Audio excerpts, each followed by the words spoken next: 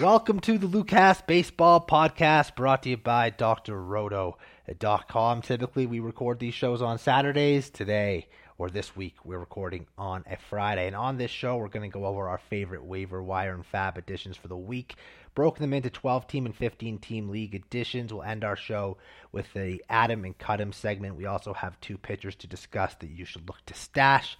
These available players based on our personal NFBC leagues. And, of course, joined here, as always, by my co-host Lucas Beery. And Lucas, we have a pitcher with a good matchup, a leadoff bat, a player returning from the injured list, a top hitting prospect, some pitchers to stash, and much more, with some players being called up earlier today. So lots to break down here, man. Absolutely. We are starting to get into the thick of things. I know last week in Fab, it was kind of just plug a few holes. There was not a ton of excitement, but there are a few prospects that are coming up onto the scene that are going to potentially make a big impact, or at least will require a big bid to get them. So yeah. Yeah, and we will get to those guys, and we get to our Adam and Cut 'em segment. But let's start with the 12-team leagues. Tyler Anderson, starting pitcher for the Dodgers. He's pitched well so far this season, and he gets a nice matchup versus the Pirates next week. Pirates, of course, one of the worst teams in baseball, so if you could pick up Anderson for the week as a streamer, I think it makes a lot of sense.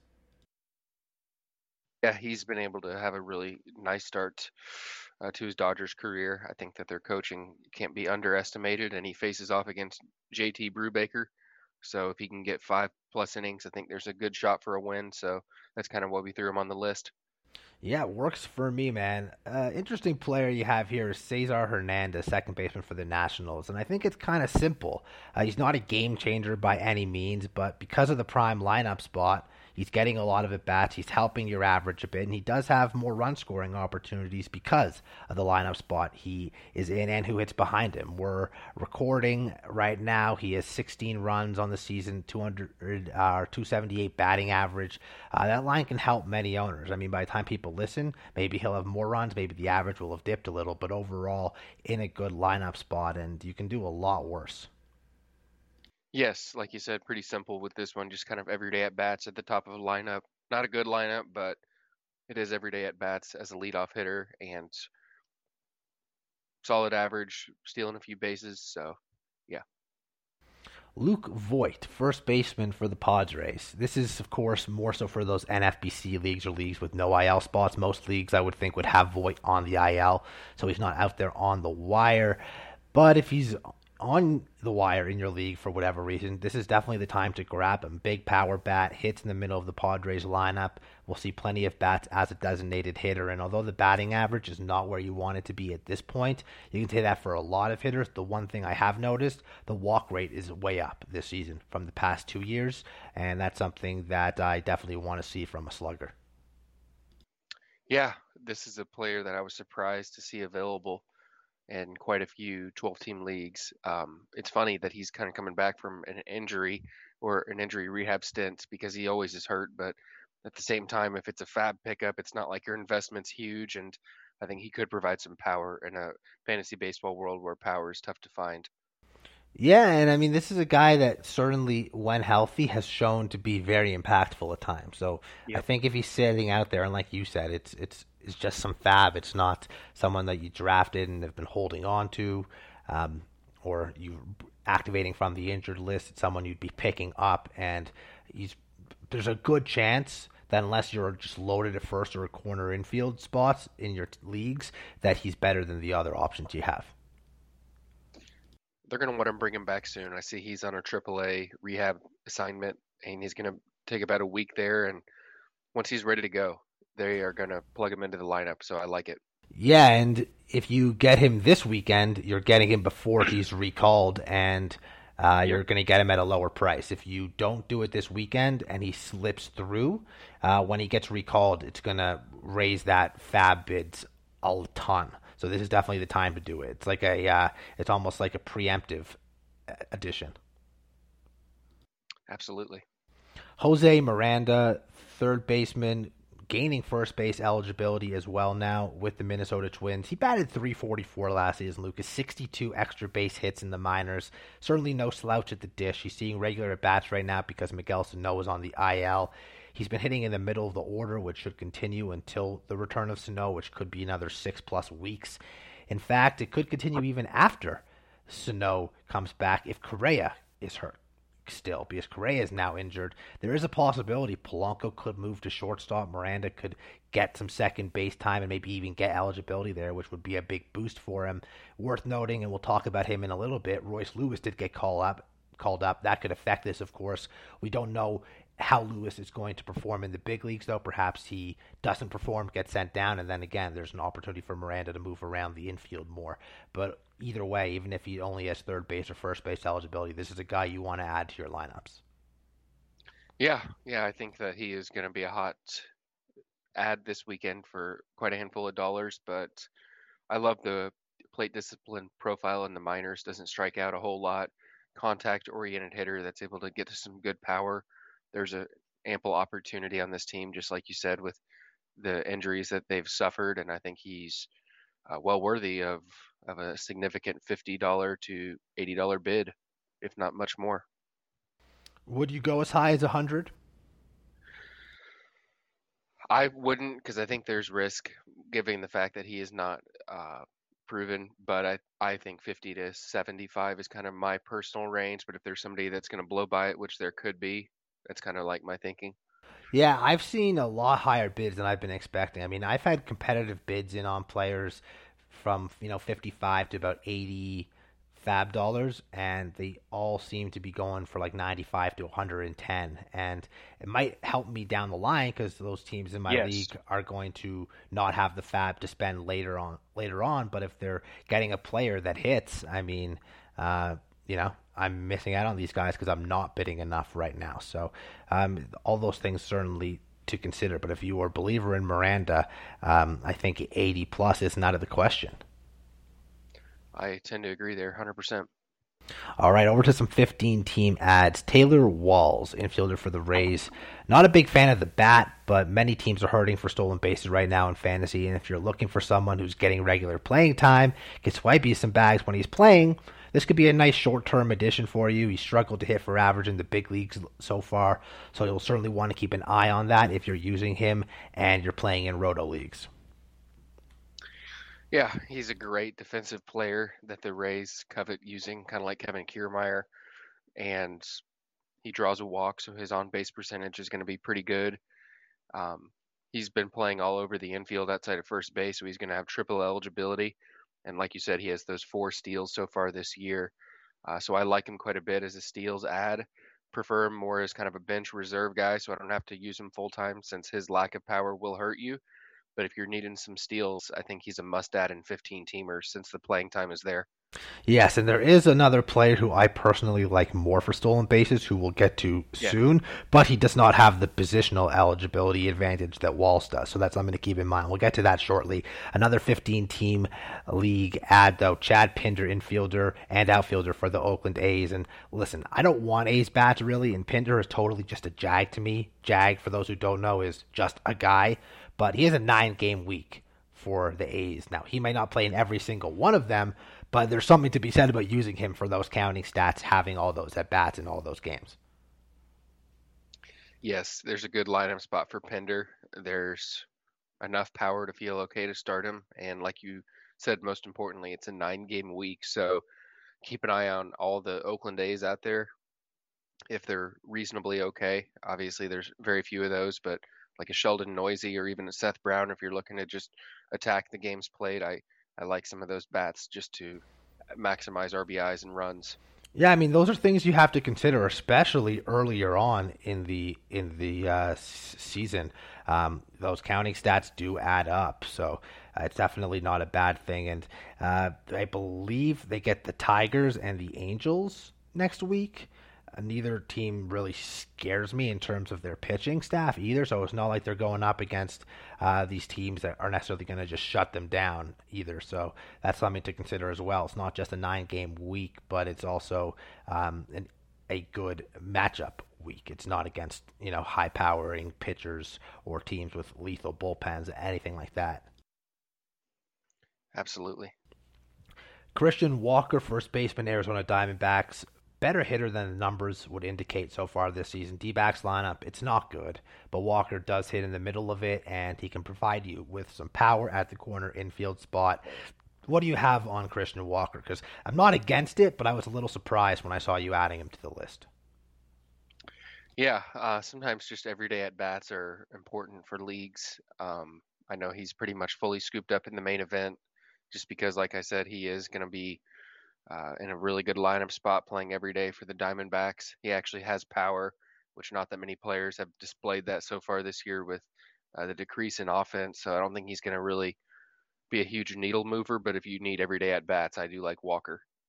Yeah, right now I actually like this next guy more at the same position in Dan Vogelbach, first baseman for the Pirates. He's having a very productive season, really known more for his power, but this season batting 292, 11 runs, 11 RBIs, 4 homers. If he can continue to hit for average, which I'm not holding my breath on, he is worthy of a corner infield spot on your roster. Like Walker, he's not on a good team, but he hits in a good lineup spot, and that provides him with good run producing opportunities.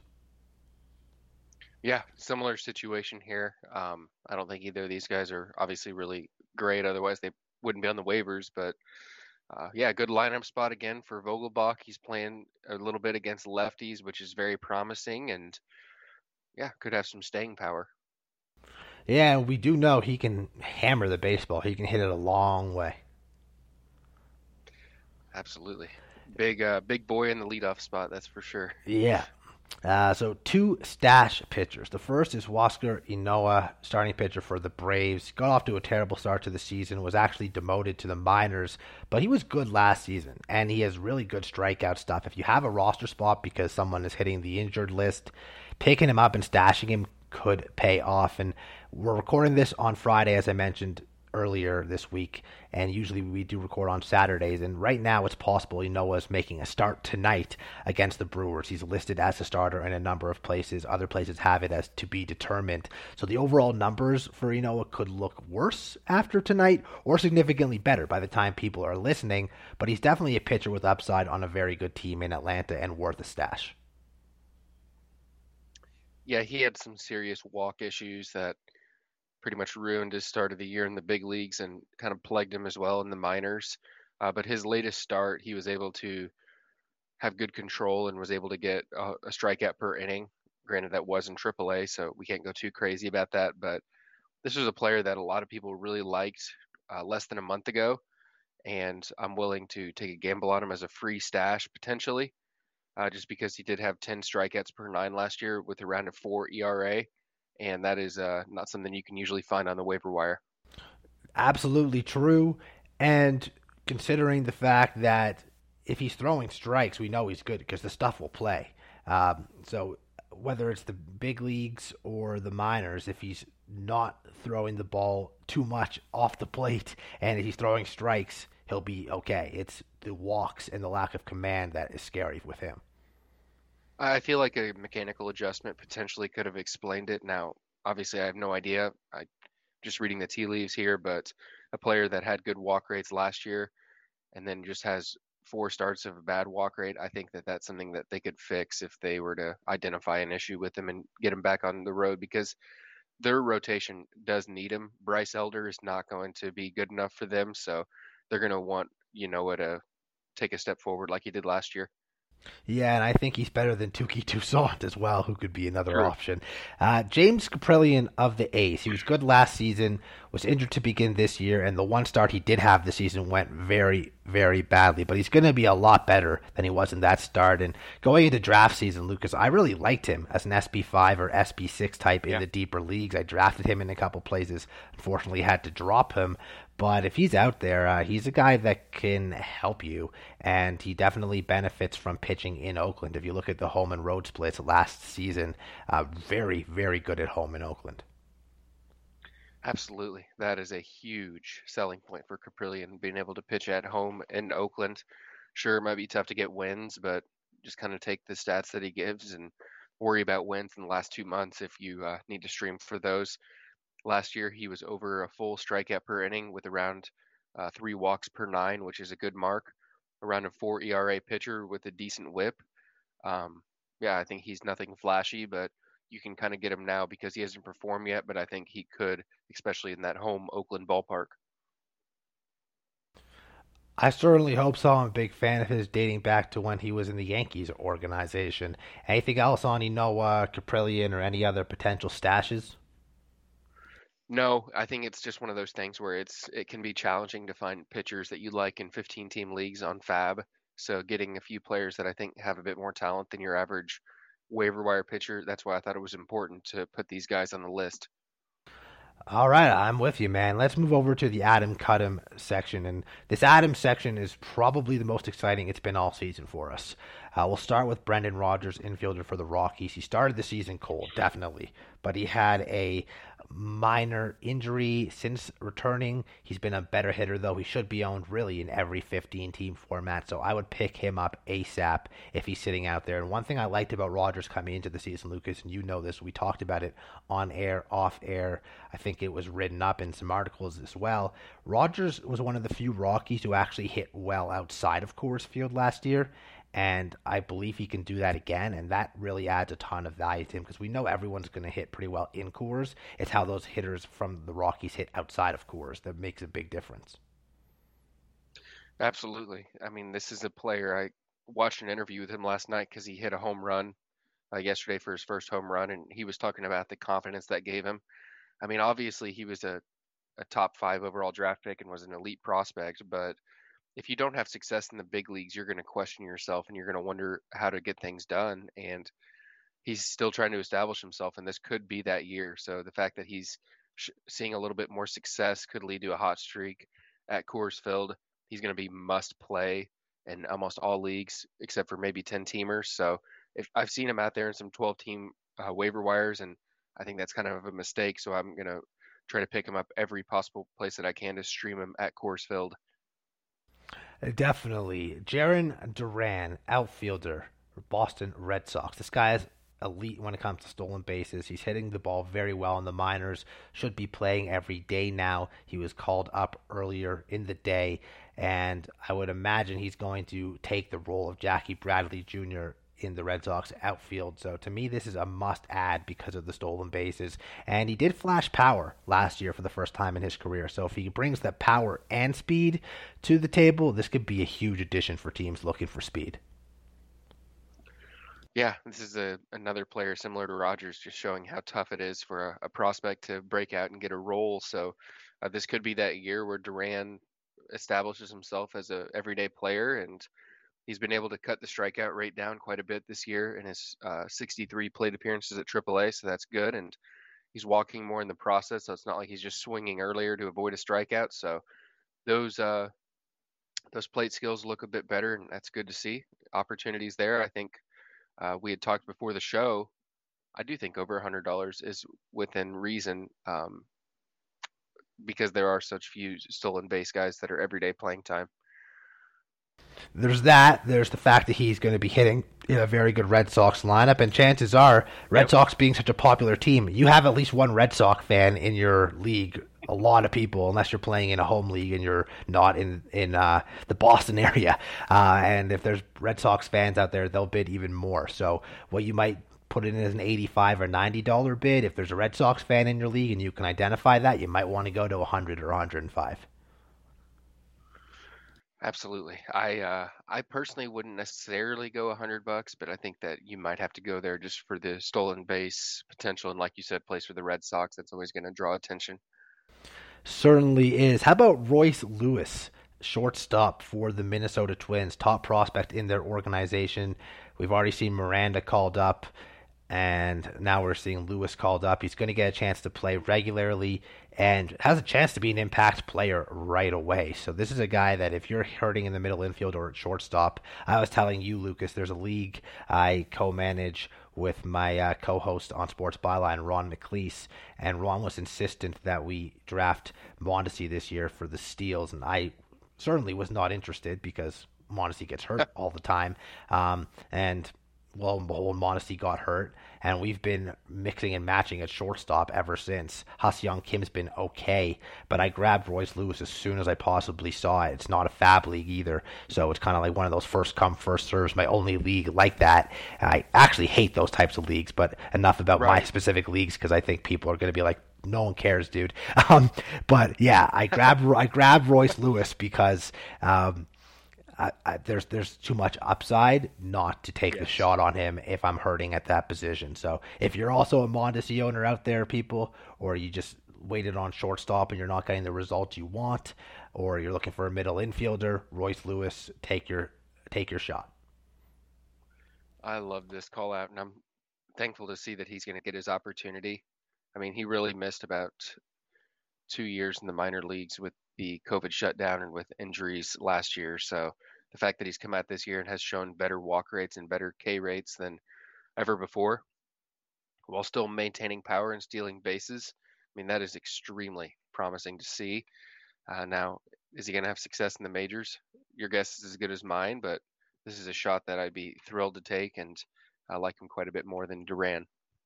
Yeah, he's my favorite Yes. on the Adam list, actually, even more than Rogers, just because of the upside. I think Rogers is the safest Mm. of the bunch, but that's not saying much.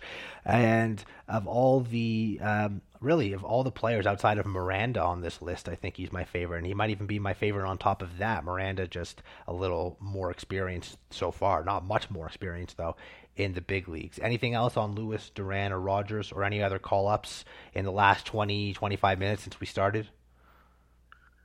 No, I'm excited to see what Lewis does. I've heard a lot of really good things about his makeup, being a great teammate, great worker, and happy to see him get fully healthy for the most part and get an opportunity at the majors. So hope to see him do well. We'll see.